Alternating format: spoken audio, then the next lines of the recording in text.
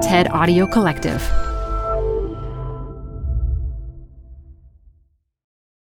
This archival episode of Design Matters originally dropped in December of 2022. I think being admirable and being competent is very different than being an artist. It's almost like the difference between being pretty and being beautiful. It's like a really different level of vulnerability and exposure. From the TED Audio Collective, this is Design Matters with Debbie Millman. For 18 years, Debbie Millman has been talking with designers and other creative people about what they do, how they got to be who they are, and what they're thinking about and working on. On this episode, Jin Lee talks about her values as a writer. I am creating this world in which there's meaning. I am arguing deeply against a postmodern world. I'm Dylan Marin, and I have 30 seconds to convince you to listen to my new podcast about Jar Jar Binks. Yep, Jar Jar Binks. So, Jar Jar was actually played by an actor named Ahmed Best, and he became the subject of one of the internet's very first hate campaigns. We made a podcast all about the early internet Star Wars cultural backlash, Jar Jar, and what happens when internet hate gets too real. Whew, okay. Stick around after this episode for a taste of the show. You can find The Redemption of Jar Jar Binks wherever you get your podcasts. Jin Lee is an author and journalist who was born in Korea, grew up in Queens, and now lives in Harlem. She's published 2 novels. The first, Free Food for Millionaires, is about the daughter of Korean immigrants from Queens trying to make it among Manhattan's rich and glamorous. The second, Pachinko, chronicles several generations of a poor Korean family living in 20th century Japan. Pachinko was an international bestseller, a National Book Award finalist, and was named one of the best books of 2017 by the New York Times, the BBC, the New York Public Library, and more, and it has been translated into 35 languages. Jin Lee is also the recipient of South Korea's Grand Prize for Literature, and she has fellowships in fiction from the Guggenheim Foundation, the Radcliffe Institute of Advanced Study at Harvard, and the New York Foundation for the Arts. She is a writer in residence at Amherst College, a trustee of PEN America, and she joins me today to talk about her extraordinary life and career. Jin Lee, welcome to Design Matters. Oh, hello, Debbie. What an honor to be on Design Matters. I feel like I've made it.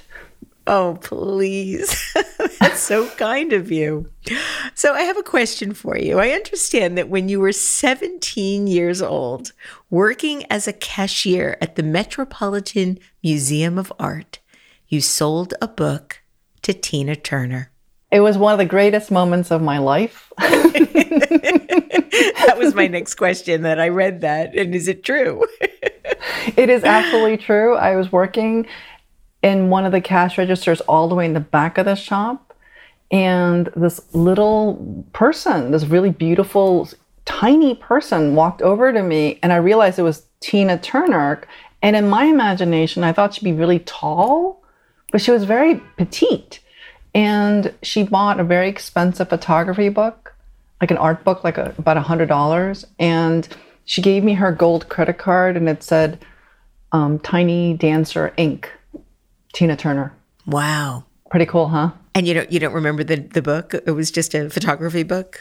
I think I was just so gobsmacked by the fact that Tina Turner was right in front of me. And I was and am a super fan, so I just felt really special. And I was telling all the other cashiers, she picked me. Yeah.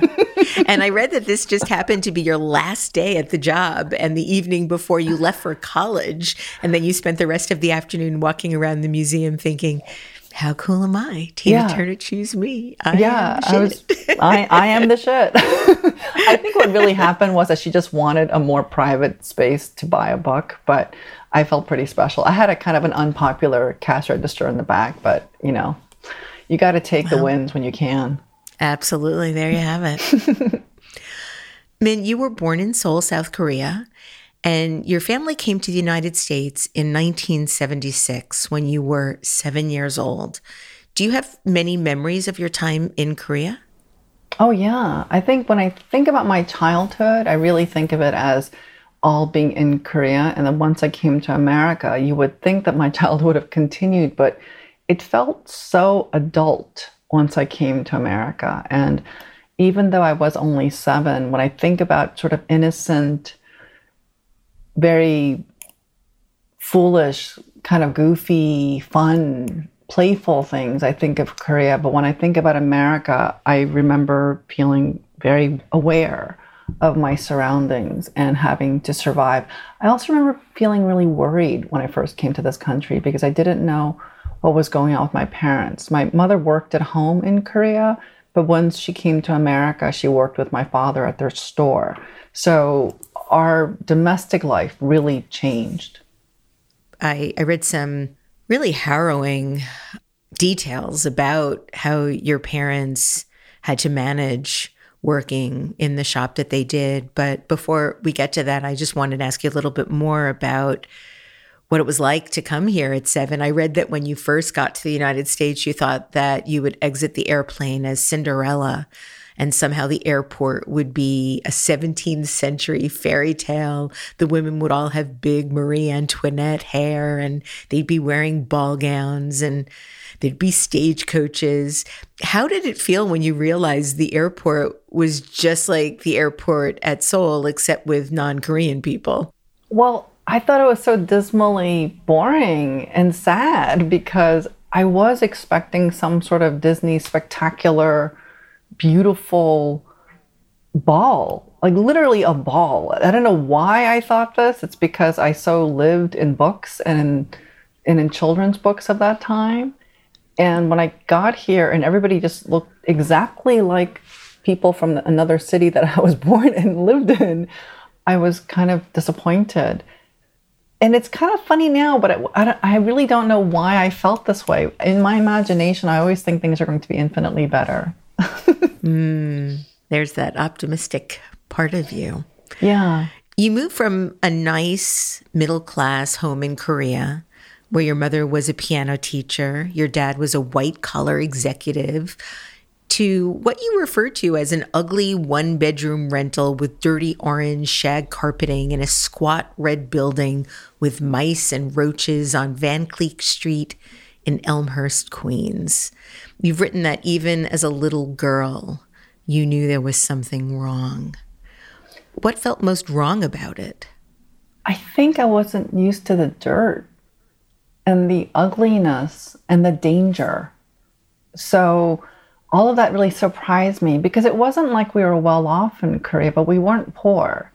And I remember thinking I had everything I needed. And also, for a child to always have a parent around, it's such a secure thing.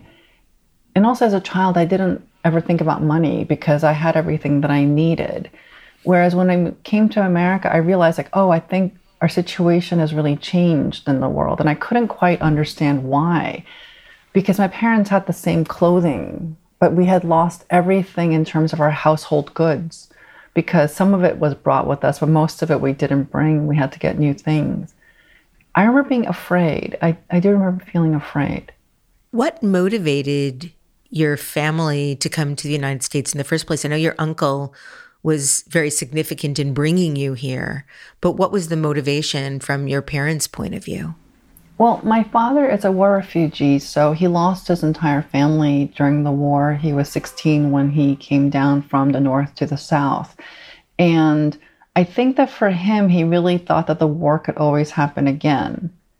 And to be honest, he's correct. I mean, even right now, it's very possible for North to invade South right now. And I think his thinking was, I need to get out because I can't go through that experience. I wouldn't let my family go through that experience. And when he learned that it was possible to apply for citizenship and to immigrate to the United States, they gave it a shot. And very quickly, they were given visas to do so. And it felt like a sign to them. So they decided to come. My mother didn't want to go. No? No, she didn't want to go because she's from the South.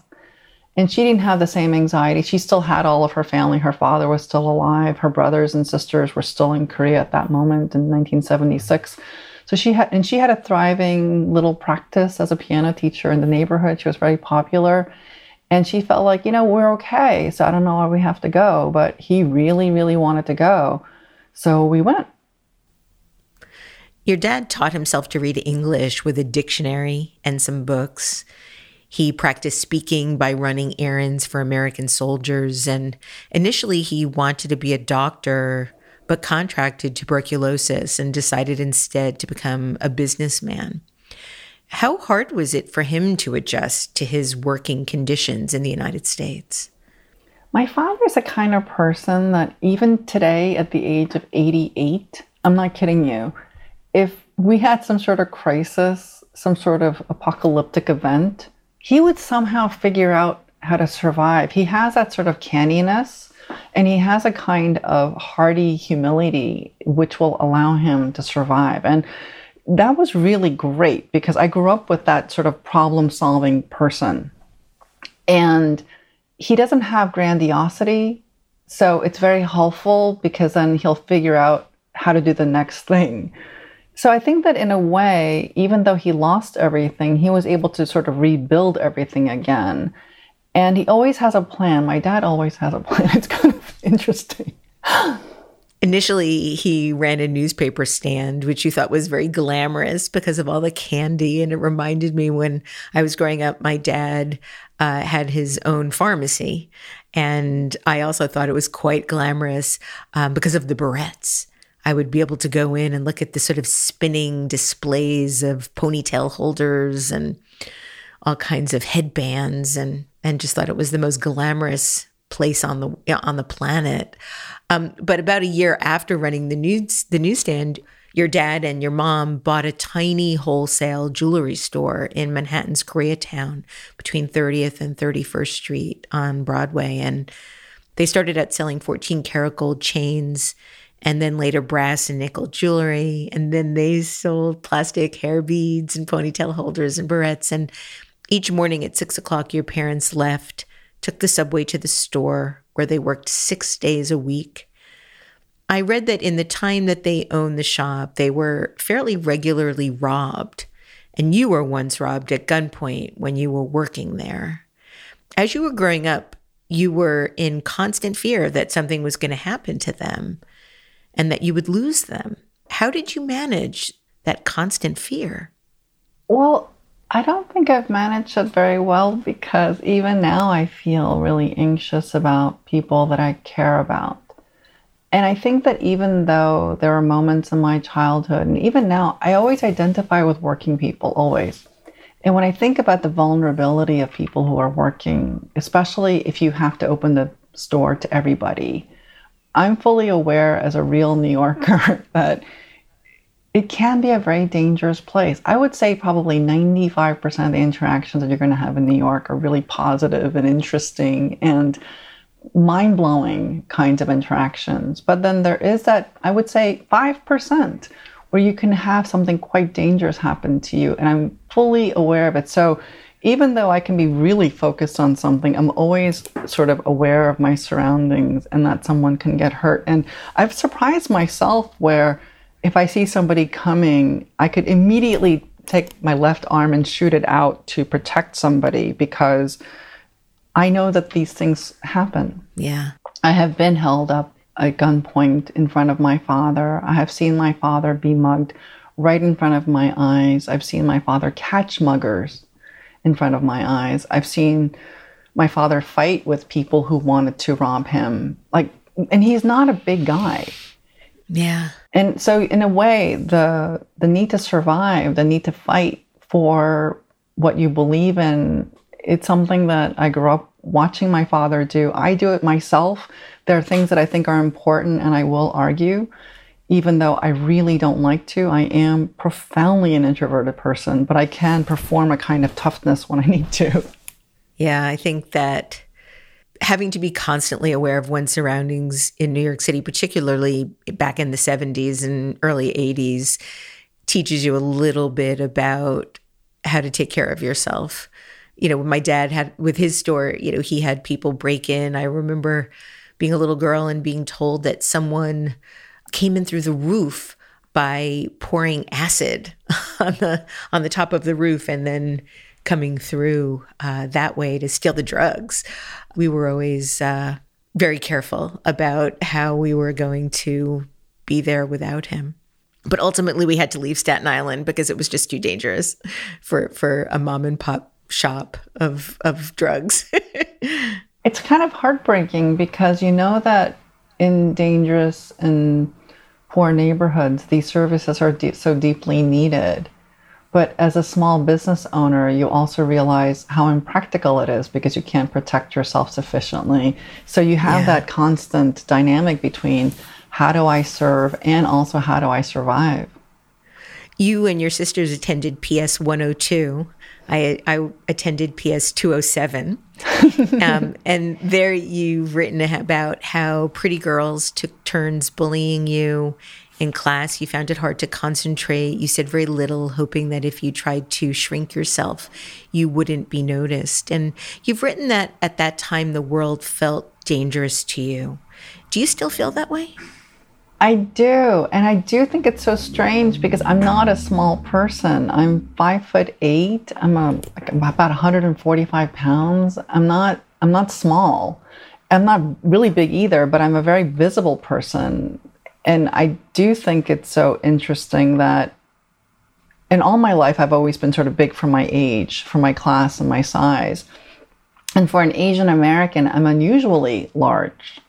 So I'm aware that in some ways, if I'm not careful, I can be noticed and targeted.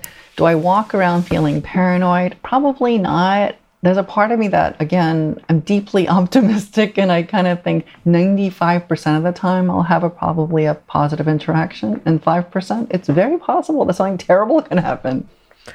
Your grandfather was a Presbyterian minister who went to seminary in Pyongyang and Japan. And when you first got to the U.S., your family went to the Newtown Presbyterian Church in Elmhurst, Queens.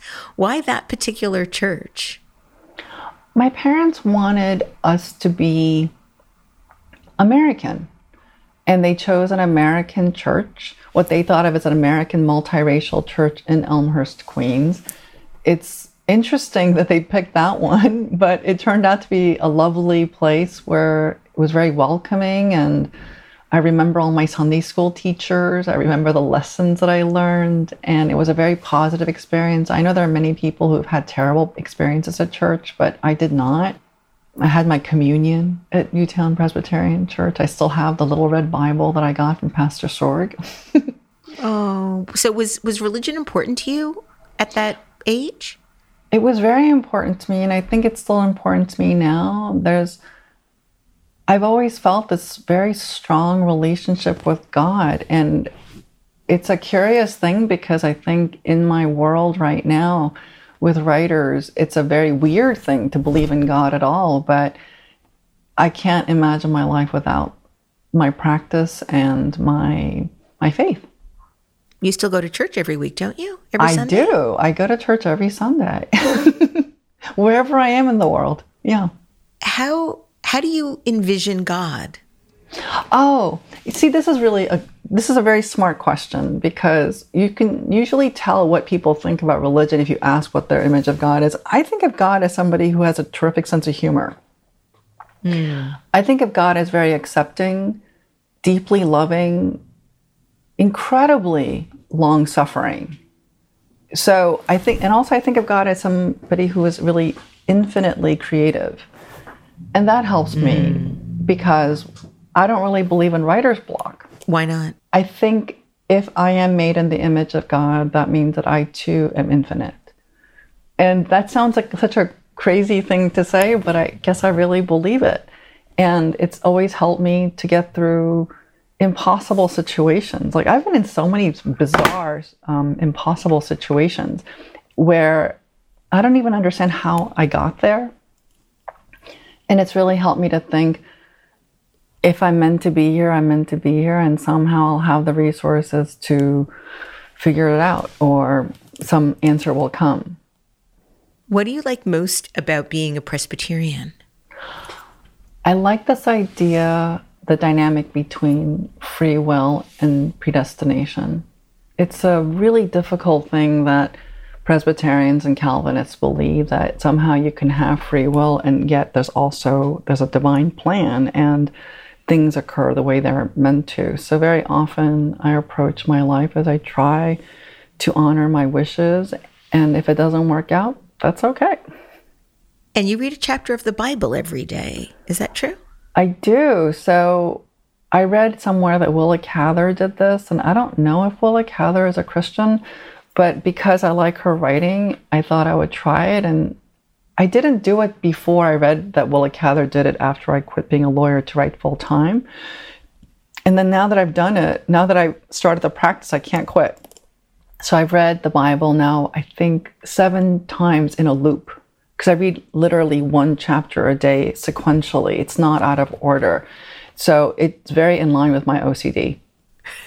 Now, you've said that it's been helpful to understand how things are written with a long scope. And I'm wondering how that's helpful. I think for the kinds of books that I want to write social realistic novels, especially with dealing with societal problems and the way oppressed minorities fit into them. And I'm dealing primarily with the idea of diaspora. The idea that I could work in the context of a biblical understanding gives me a kind of, I guess, not just scope, but also compassion for the minor characters in life, and also all the reluctant prophets, all the winds of history. It's all in there. And pretty much every major Western writer has had to be steeped in the Bible by training. And therefore, it's helpful for me to read the classics in light of my understanding of the Bible, because it's all there. In the same way you have to know mythology if you really want to write literature in the West. Do you think that there's a lot of compassion embedded in the Bible? I do. I do think there's a lot of compassion in the Bible, and there's also a lot of evil. A lot of evil is chronicled in the Bible, and I think that in a way that it's helpful for me to think about it that way. There are things that I really disagree with. There's a lot of cruelty. There's a lot of misogyny. There's a lot of hatred. There's a lot of segregation in the Bible. There's so much of present day in the Bible, because even today I see so much evil. Like, I'm really quite struck with how evil people can be. And I don't know what it must be like if you can't use the word evil. Whereas I feel like I can, because I believe in the divine.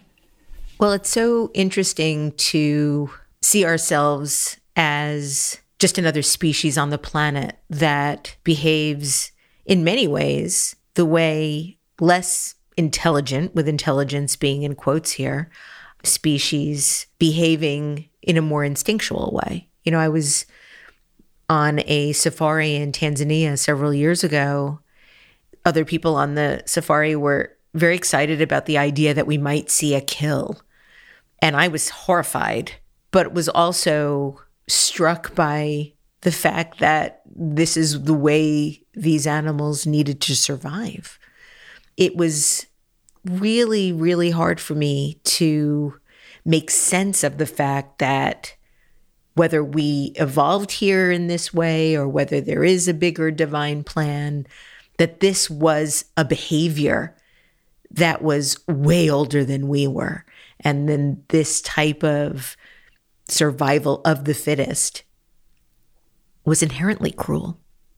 Yeah, so you could take this sort of Darwinian point of view and say that's how we survive. You either eat lunch or you are lunch, right? And you could look at late stage capitalism and go, you know, everything is Hunger Games.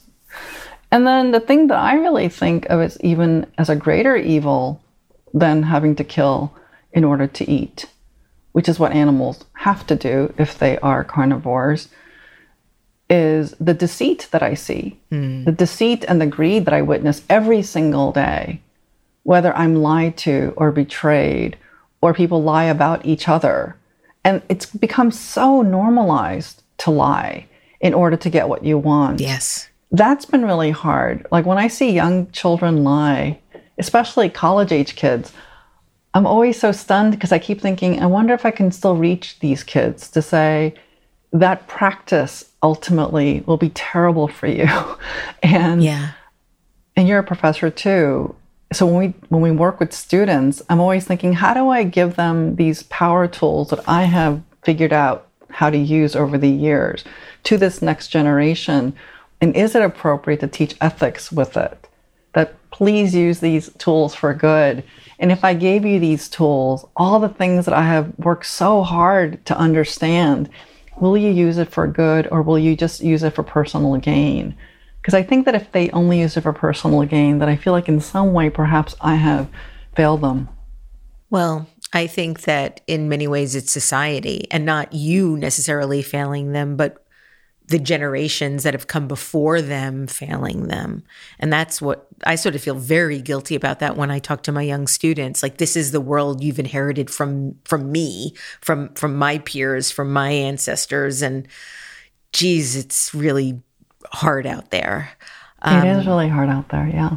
But I think it's almost impossible not to lie now if you spend as much time as most people seem to on social media. I mean, it's just a liescape where you're just projecting who you want people to think you are.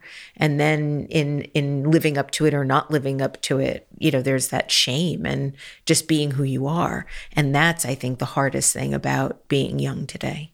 Yeah. And the children are swallowing all these lies and believing them to be true. I don't know if we give all the kids the skills to understand what is true and what is not true. I am also kind of worried about the fact that when we have an education that is so focused on valuing technology over humanities, that if they have the philosophical discernment to understand what you use your tools for. I really like math and science. I'm not somebody who's against those things or afraid of those things. Quite the contrary. I went to the Bronx High School of Science. And yet I think that a strong humanities practice can really help you. So I kind of think you need to have a balanced education.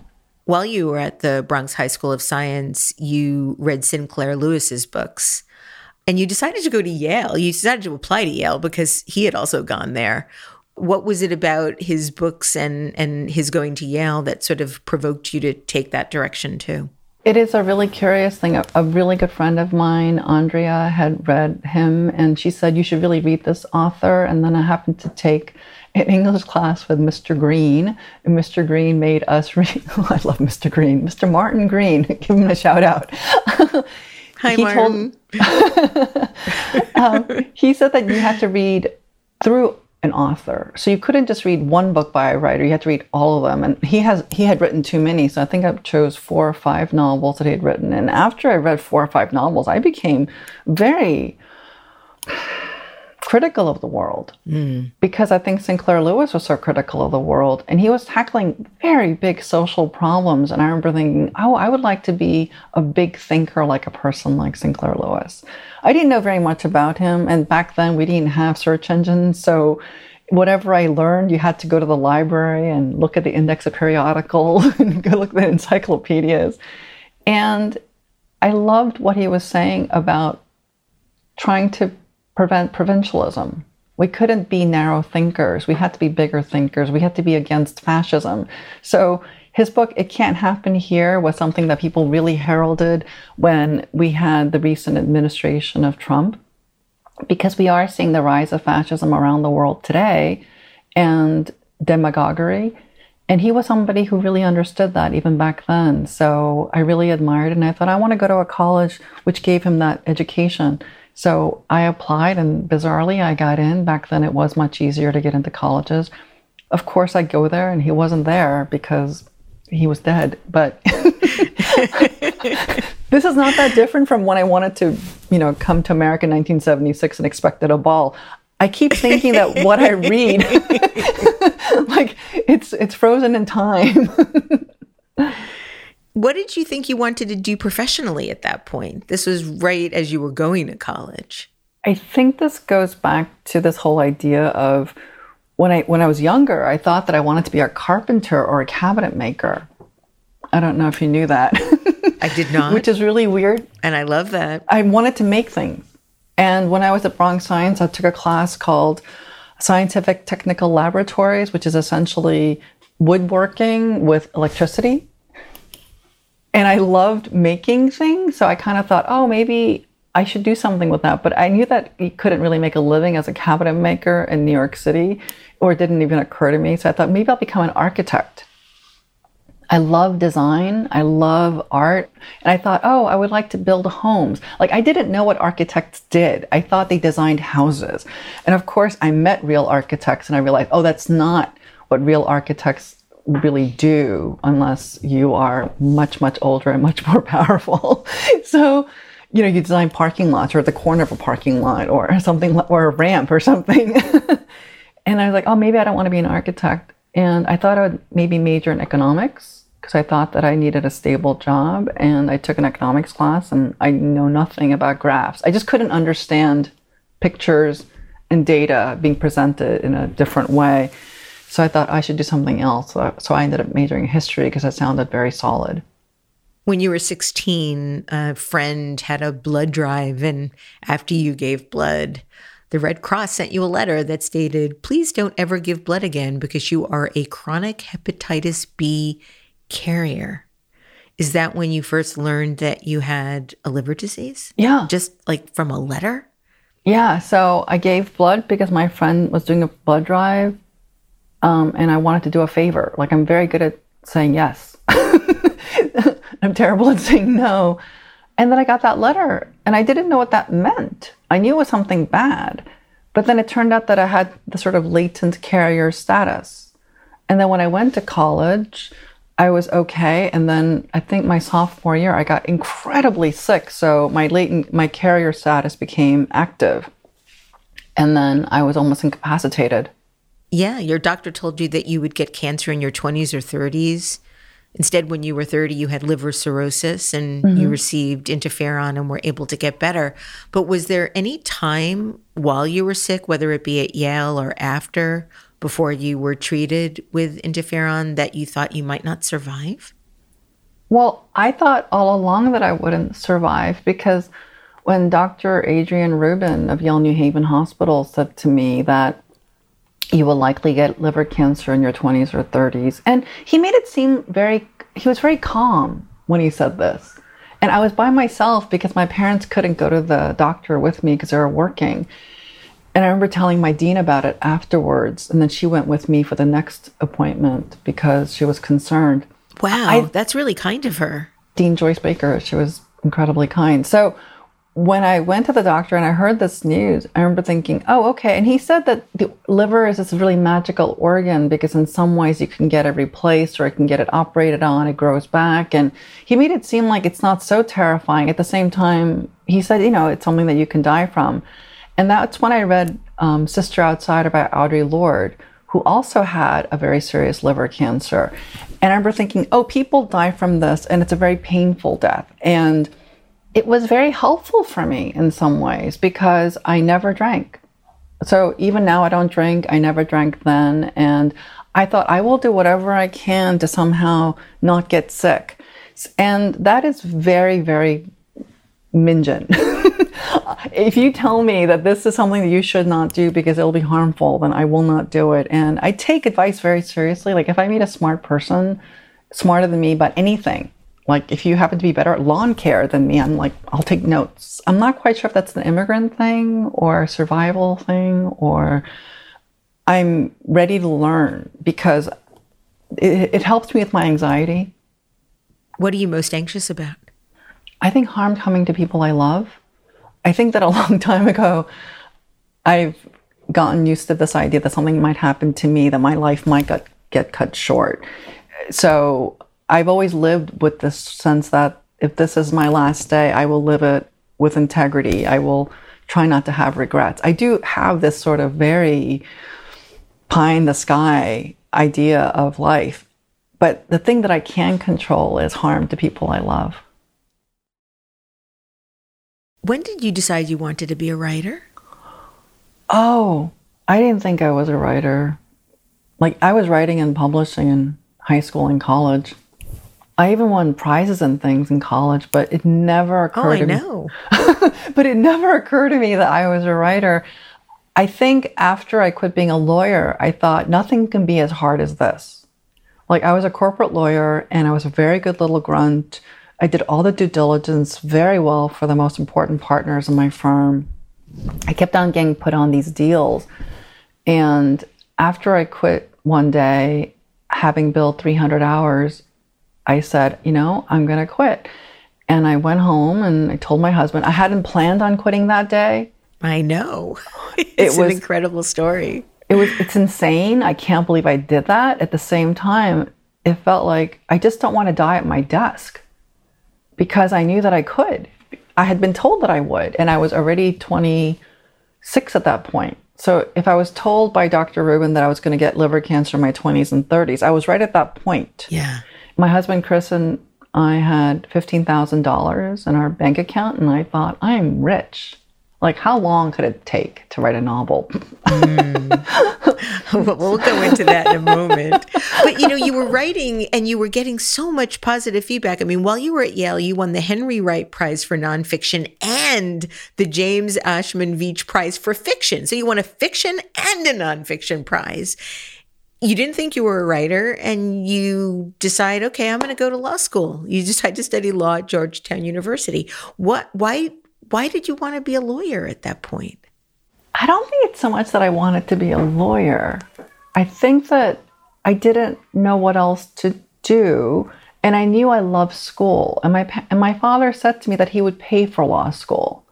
So I thought, okay, well, I'll go get more education. So I think that if you told me, Min, I'll pay for you to get a PhD in classics, part of me would be up. I know. I mean, like, I'd be tempted. It's like Latin and Greek. Yes, let's do it. Let's do it. Road trip. So in 1995, you finished this tough assignment. You gave it to the managing partner at your corporate law firm. They immediately gave you another assignment. And I read that without even thinking, you just said, I can't do this anymore. And you said that the words just came out of your body. You just simply said, I can't do this anymore. And then you went home. How did that feel? It felt really final. It felt really, that line in Dangerous Liaison when you say, it cannot be helped. And that sentence is almost inviolable. Like, once you say it, you can't take it back. Yeah.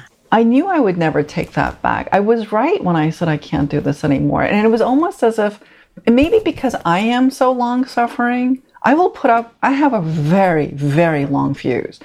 It's really hard to actually break from me, because I will put up a lot. But then there'll be a line that we cross and I'll go, oh, we don't know each other.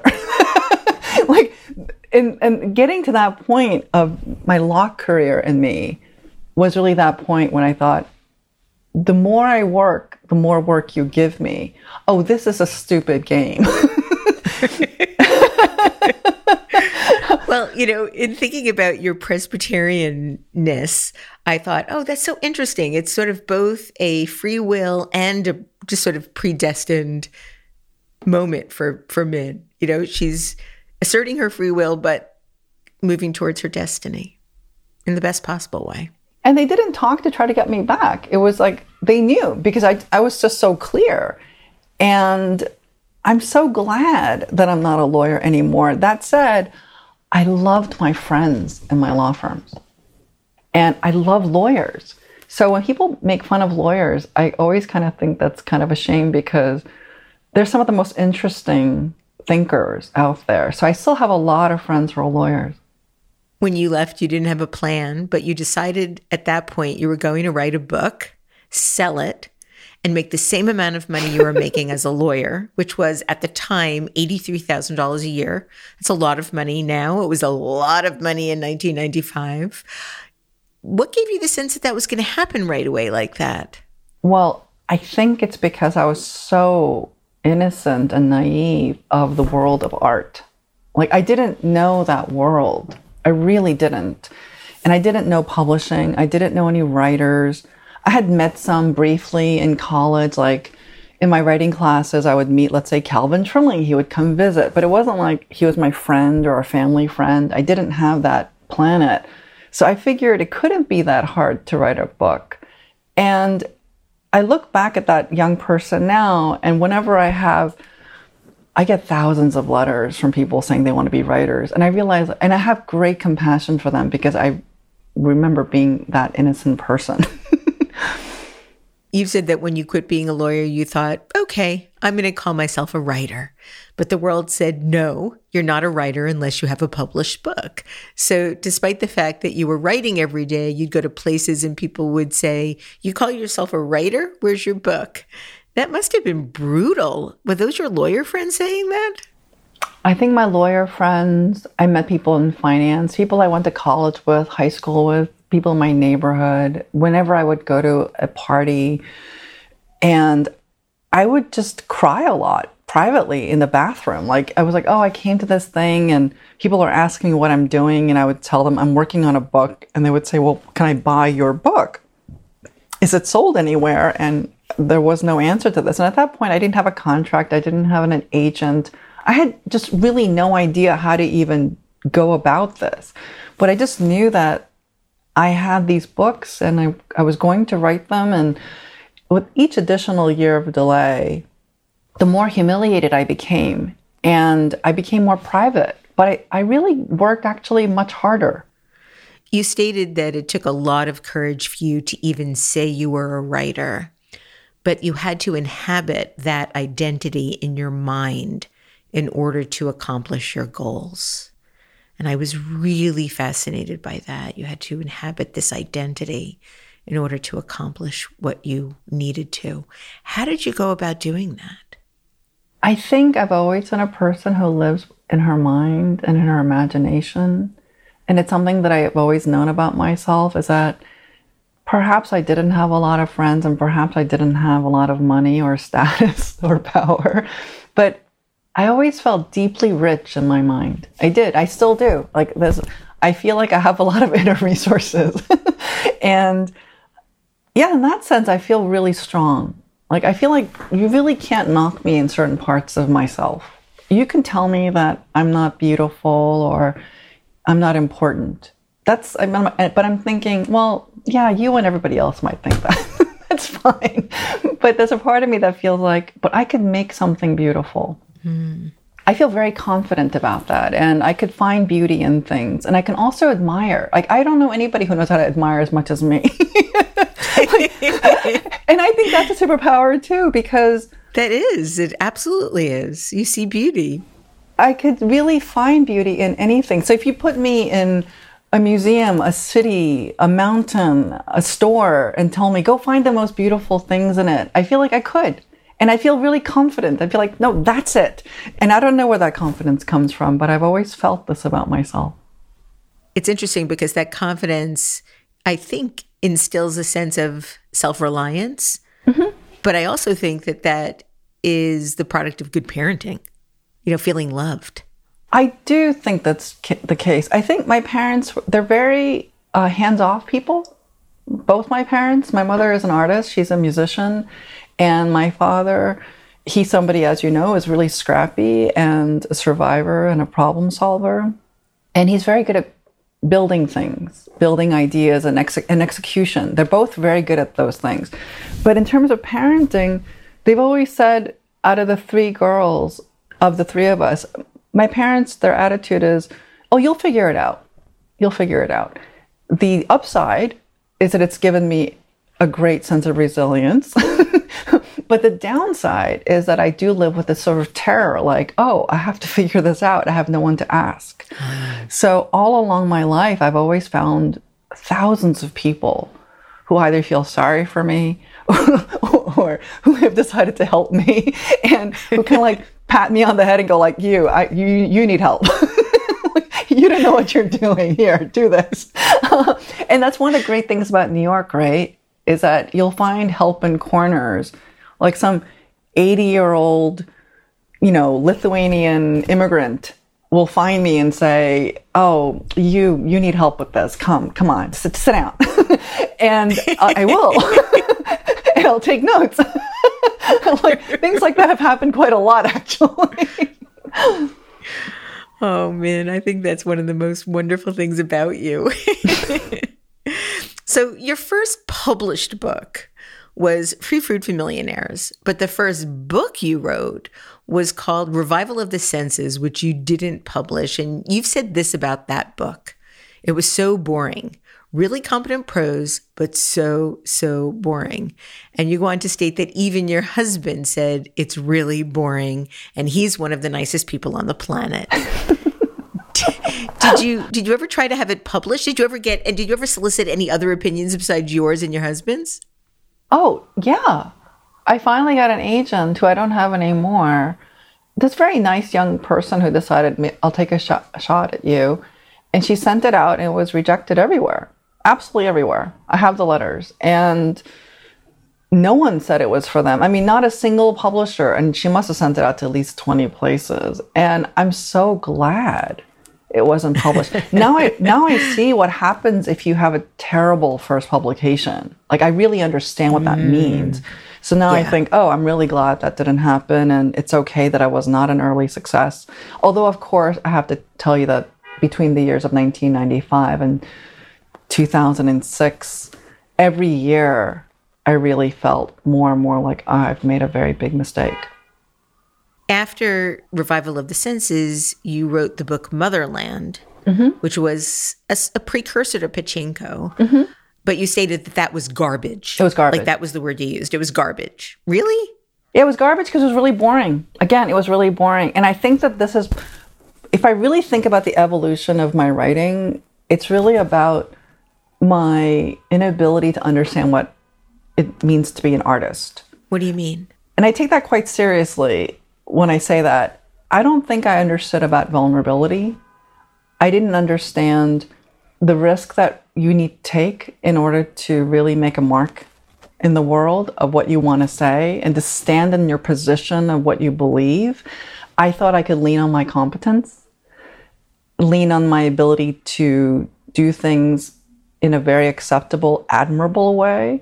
And I think being admirable and being competent is very different than being an artist. It's almost like the difference between being pretty and being beautiful. It's like a really different level of vulnerability and exposure. And I think by the time I published Free Food for Millionaires, I really decided that, you know what, it doesn't matter.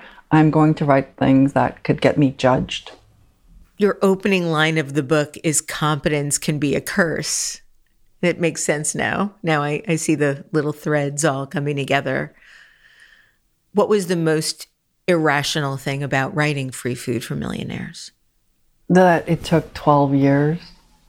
And I wrote it in an omniscient point of view, which almost no one does anymore. It's considered passé, or it was something that it's actually really difficult to do. And at certain points, what the modernists said in terms of the literary artists, that you didn't need to do it anymore because you need to be more psychological penetration of just one character and third person limited. It was also a rejection of the idea that since God is dead, you don't have this all-knowing narrator anymore. And I said, you know what? I still really love Anna Karenina. I still love House of Mirth. I still love Middlemarch, and I want to write like that. And I think that my decision to learn how to do that craft just took such a long time, but I didn't know that that's what I was doing. I knew that I wanted to learn how to do this thing, but I didn't realize that it would take this long, and I didn't know that I would be so alone. And I don't have a training in the classic way. I don't have an English major. I didn't major in English, that is. I don't have an MFA. I don't have a PhD in literature. All of it, I had to figure it out by myself, and I'm glad I did now, but back then, I think I was just, I had a very DIY art career. The interesting thing about this omniscient voice is, I think when you write this way, you have to ask yourself about this sort of fictional universe that you're creating. I think a lot of your work is, in its core, very much about morals and choice. I think you're crafting sort of a glacier through the choices that we face, whether we're adhering to a moral, just God or an immoral God. Yeah, I am creating this world in which there's meaning, that I am arguing deeply against a postmodern world. I'm arguing against the sense that there is no meaning, that things can just take place in terms of a Darwinian cycle. I'm fighting deeply against that. And in order to share that philosophy, I create these worlds in which there's a purpose, and there's a good purpose. Does your art have to reflect the sort of moral justice that you believe in? I think so, without it being propaganda. Like, I don't ever want it to be irrational. Like, I don't really believe in these sort of Hollywood endings. I think that in a way, when we get these Hollywood endings very often, now we have two kinds of Hollywood endings. One is super happy and everything is saccharine, and the other one is the evil guy actually has to have sympathy. Lately, we don't seem to have anything sort of in the middle, and I guess I'm critical of both. I do think there's a third category, and that's the story that leaves you utterly heartbroken. You know, something like Moonlight. I was thinking about the movie Moonlight. Yeah. Or there's a new movie that's just come out that I got to see called Women Talking. I haven't seen that yet. And you're just sort of left destroyed at the end without knowing whether anything good is going to happen or not.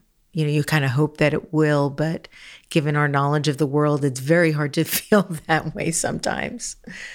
Yeah, I guess I have to rail against that kind of art in some ways because I really like Aristotle's Poetics. Like, I think that my highest goal is to achieve catharsis in my viewer, my reader. And in order for me to do that, I need to have recognition and reversal. And recognition and reversal requires a sense of hope. My work has to be shot through with some sense of hope. Perhaps it's not the answer, but it has to give the will to live, the will to persist. That's very important to me. So I totally understand what you're talking about with that kind of work, and I admire it. But very often, this is what I have to say as a writing teacher, is that you can have a situation, like when you have a tragedy. That's a situation, like something very bad happened. Somebody died of cancer. Somebody was hit by a car. Somebody was beaten to death. These are terrible things. It's not a story. A story requires recognition and reversal in order to achieve catharsis. So very often I always feel like that's an incomplete work of art. And I guess I would have to defend that and just say, go look at Aristotle. I guess I agree with that old guy. Yeah. You wrote Free Food for Millionaires, which was really your third book, but your first to publish. And you said that the experience over the 12 years that it took for Free Food for Millionaires to be published was a good lesson, and that every single writer that you could name, all the greats, were a writer before they published their first book. And I really wanted to talk to you about that because I think that, you know, if anybody were to look back over my interviews over the 18 years that I'm doing this, that knowledge that all the greats were writers before they published their first book, that all the artists were artists before they had their first show, all of the trying counts is something that I think is one of the most profound things I've ever been able to share with my listeners. Well, I want to share it, and I want for all of us to own it, because waiting for the validation or the permission from some external source that we call the stamp is so deeply hard and unfair, especially for outsiders. So almost all women who are creators have been outside the gate waiting to be let in, right? Yeah. Every woman in the world, pretty much, in every field of creativity. So are we to say that women aren't artists and creators and writers and thinkers and scientists? I mean, it's absurd when you think about all the institutional barriers women have had to suffer through and had to fight and still are fighting to be validated. So I think that if you take this idea that if you are working really hard in your field, you are that person. And I think that self-accreditation is okay. As a matter of fact, it's urgently necessary in order for you to get out of bed and go back to your desk or go back to your table. You spend a lot of time researching as you're writing your books. And I understand you took a class at Harvard Business School when you were writing Free Food for Millionaires, because your main character, Casey, was a milliner. You took an entire semester at the Fashion Institute of Technology to learn how to make hats. How are your hat making skills, by the way? I was thinking about that, like, I have to ask Min about that. I took a semester at FIT in millinery because I could afford it. I spent actually only one day at HBS applying. I know that you asked, how do you get to go to a class? And you're like, apply. Yeah, so I applied to HBS. So in order to apply, you have to go for a full day and take a class. So I did that, and it was absolutely mind-blowing compared to having interviewed HBS graduates who are now successful people in the world. So I interviewed all these famous HBS people who became CEOs and the like, and I just thought, they're really different. Why are they so different? And they said to me, well, why don't you just go and apply for that one day and you can sit in a class? And I was like, okay. So I did. And just within that day, after I walked out, I thought, wow, these people just seem so deeply buoyant. I was like, how are they so buoyant? And it was weird. It was weird to me how, and I don't know if they all believe it, but they had this sort of air about them. And I thought, I bet you if I went there for even a year, I would be a different person than I am now. I don't want to go for a year, but it's that one day was really helpful for me to understand the psychology of my character, Ted Kim. And I needed to do those interviews plus do that actual spending the day the way Ted would have been. And for me, those characters are very real because they are composites of interviews that I've had.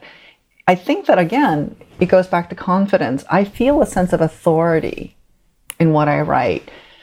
But by the time I finish writing a book, I know so much about that field. I feel like what I say is true, even though obviously the conceit of fiction is that it's not true. Well, you said that doing as much research as you do gives you confidence. And I was wondering, what is the confidence fueling? Is it fueling the narrative and your freedom to construct a narrative? Or is it fueling a sense of deeply knowing your characters? Oh, I know. It's a very strange thing, but I'm telling my readers the truth. Mm-hmm. Okay. So you could trust me.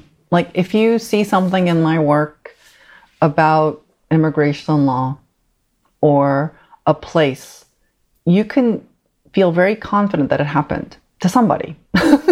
and it's not that one person. It's usually a bunch of people. So if I interview a software engineer, or if I interview an investment banker or an architect or a dog walker, and if I tell you that this is a Bichon versus a golden doodle, like, I know. And you could trust me. And that's important because I write about things that a lot of people don't normally know a lot about. So that makes me feel better. 10 years passed between the publication of Free Food for Millionaires and the publication of your second novel, Pachinko. But you've said that if you could do it again, you wouldn't have taken so long, and that failing and floundering is horrible and humiliating. It doesn't really feel like you're floundering and failing when you're researching and sort of immersed in the process of writing in the way that you do. Why do you perceive it as floundering? In 2017, right after I became a finalist for the National Book Award, that year my husband had lost his job. He got a job later on, but it took almost a year. So he lost his job on the day of my publication of Pachinko, February 2017. And when I became a finalist for the National Book Award, he still hadn't gotten a new job. And at that point, it had been, I guess, 9 months. And we were financially really vulnerable. And my son had gotten to college, and we couldn't qualify for financial aid because we hadn't applied in time. And right. Really at that moment, I remember thinking, we don't have health insurance because COBRA has run out. And I need to get a job. And I tried to get a position somewhere that month. And I remember the person I interviewed with was so cruel to me. Like I was late 40s, right? Almost 50 at that point. And here I am applying for a job. And you're a National Book Award finalist. Right. But I don't have a terminal degree. So I wasn't an English major. I don't have an MFA. I don't have a PhD. And they looked at me as if I really had no business being across the desk from them. And this person said to me, "And how did you get to my desk?" Oh, God. And I remember walking out of the job interview. It was like the first job interview that I really had in person to teach writing, only because I wanted health insurance. That was like the primary thing at that moment. And I just broke down in tears. Like I was like on the street just sobbing, thinking, oh, I really, really blew it because I don't earn enough money as a writer, as a book writer to get by. I don't have health insurance. I can't care for my family. My husband has carried me for decades while I wasn't earning, while I was on this, quest to be a writer. And he was willing to put up with the fact that I wasn't earning. But then I thought, it's my turn. And I think it's totally fair to say it's my turn. It was just so, so humiliating. So in that sense, reality at some point hits, right, in terms of time and resources. And I remember that moment, people thinking, oh my gosh, you must be so happy to be a finalist for the National Book Award. And obviously I was. But that job interview, like, I'll never forget it. I'll never forget how humiliated I was, thinking, I put myself in this situation. It's not like I don't have a green card. It's not like I don't speak English. Like, see, I go right back to immigrant, thinking like, I have more rights than a refugee and an asylum seeker. So what is my problem? Like, I chose this thing called writing. I'm sure that they are looking back on that experience, regretting what they said, especially since you're now at Amherst. I think so. I don't know. I'm sure they're fine. There's plenty of writers who need gigs. There's very few people that I interview where I don't hear a story about someone sort of decimating their spirit. And, back to what you were saying before about the sort of kindness and generosity that should be there if we could be bigger. It just doesn't feel necessary for us to have to do that to each other in order to feel good about ourselves or to feel better about ourselves. But in any case, I want to talk about Pachinko. Like Free Food for Millionaires, you have a significant opening line in Pachinko. It is, history has failed us, but no matter. And you've stated that you believe history has failed almost everybody who is ordinary in the world, not just the Korean Japanese who are the subject of Pachinko. You also argue that the discipline of history has failed. And I was wondering if you meant the discipline of history has failed because history tends to be written by the victors. Yes, that's absolutely true.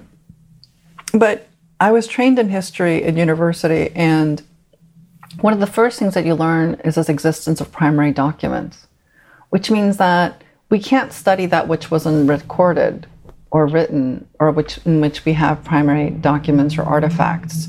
That means that almost everybody who's ordinary, who wasn't written about, or who hasn't kept journals or diaries, which still exist, cannot be counted or surveyed or compared with.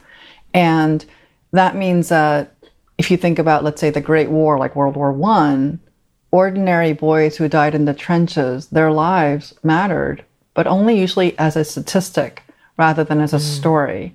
So it isn't just about oppressed minorities. It's really about anybody who is not important. So yes, it's written about the victors or about the losers who actually have enough power to write about it, of history. But what really troubles me is that the mass of people who are having history affected upon them don't get to be remembered or have their say. And I guess I'm upset about that. Yeah. Talk about the part of the phrase, history has failed us, but no matter. Talk about the but no matter. I think this is the coda of ordinary people, of the average person who wasn't counted, is that it doesn't matter if people don't know who we are. we're still going to show up and do what we have to do, what we want to do anyway. And I think that for me, it's always given me so much hope and courage to think about the way we circumvent the powers that don't want us to matter. We're going to survive. We're going to have a subculture if we can't have culture. And eventually our subculture will become even more important. So I see this happening throughout time, throughout history, of how the sense of defiance, and that gives me enormous hope. I love this idea of the defiant person who's not supposed to count, who counts an awful lot. How much autobiography is embedded in your work? I was struck by the father that dies of tuberculosis in Pachinko, and I know that your dad had tuberculosis. How much have you embedded of yourself in your work? Well, I think that the literal biography probably wouldn't track. But I think that in terms of emotional biography, I have put it in every one of my characters, especially after I decided somewhere before I published Free Food that I would be judged, I would be exposed, I would be vulnerable, which meant that every one of my characters has all of my embarrassing emotions. So all of my desires that I was ashamed to have, all of the sad feelings, all of my discouraged moments, my wishes for greatness, my wishes for death, all of it, it's in there. And my wishes for revolution, my wishes for assimilation, all of the things that I'm not supposed to have, I put into my character. So in that sense, I could identify it. And then because I have so much research, it's really nice because I can do a through line between the feeling and the event and the interviews. So it's all there. And it gives a kind of roundedness, I think, to what I was trying to do. I have two last questions for you today, just two more. You've said that when people ask your advice, you often state, choose the important over the urgent. Why that particular piece of advice? I think this advice is so important. And I say it every single time. And it always takes people aback because right now, especially in the 21st century, we are having people at us all the time. People are constantly grabbing you saying, I want this, I want that. You want this, you want that. And in the urgency, it's really hard to take a moment and to pull back and remember what really, really is important to you. Because if you really remember what's important to you, all that urgent stuff, you just realize is a noise. And that's something that especially for the next generation, I want to give them a sense of, because they're growing up with, in this attention economy, they are being pulled at nonstop. And unlike my generation, like our generation, where we've had the ability to grow up without endless distraction, which doesn't not only bode well for us, they don't intend good things. We know that this technology that we have right now that's pervasive is designed to be addictive by the smartest people in the world. So when I send out a 5-year-old, 10-year-old, and 18-year-old out there against the technology that's coming at them, we know that they're defenseless. Whereas I feel like I've had a lot of training to know what doesn't count. So I think this advice in particular, I really want them to just take a beat and say, does this really matter? Is this really important? Does this person wish me well? Am I going to get something that's good for myself or the world from this thing that is feeling very urgent? And I'm hoping that that might be a salve for what ails you. And the last question I have for you is about quiches.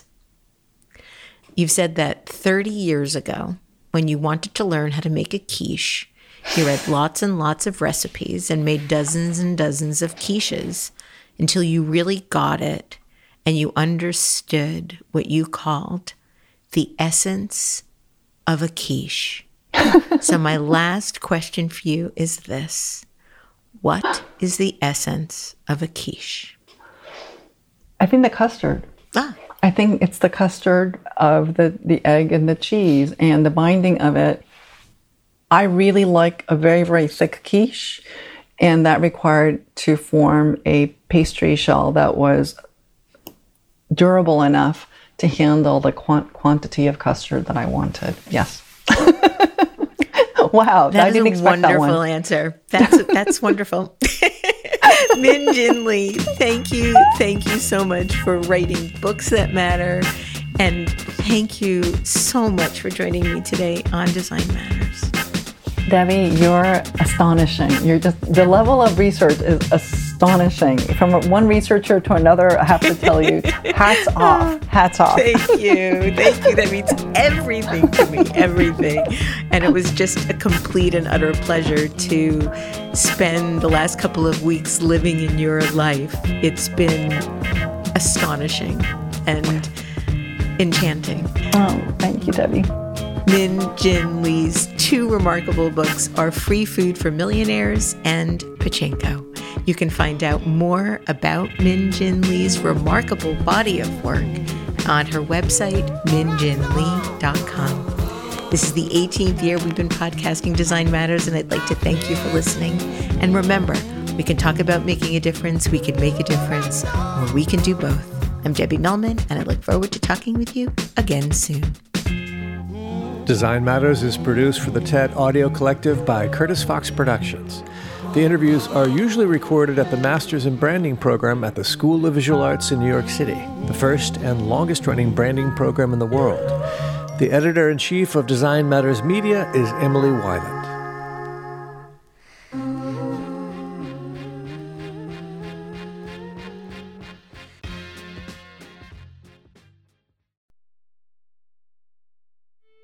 You know, Star Wars is this thing that can really take over your life. I've had such a roller coaster ride of a time with Star Wars. That's Ahmed Best.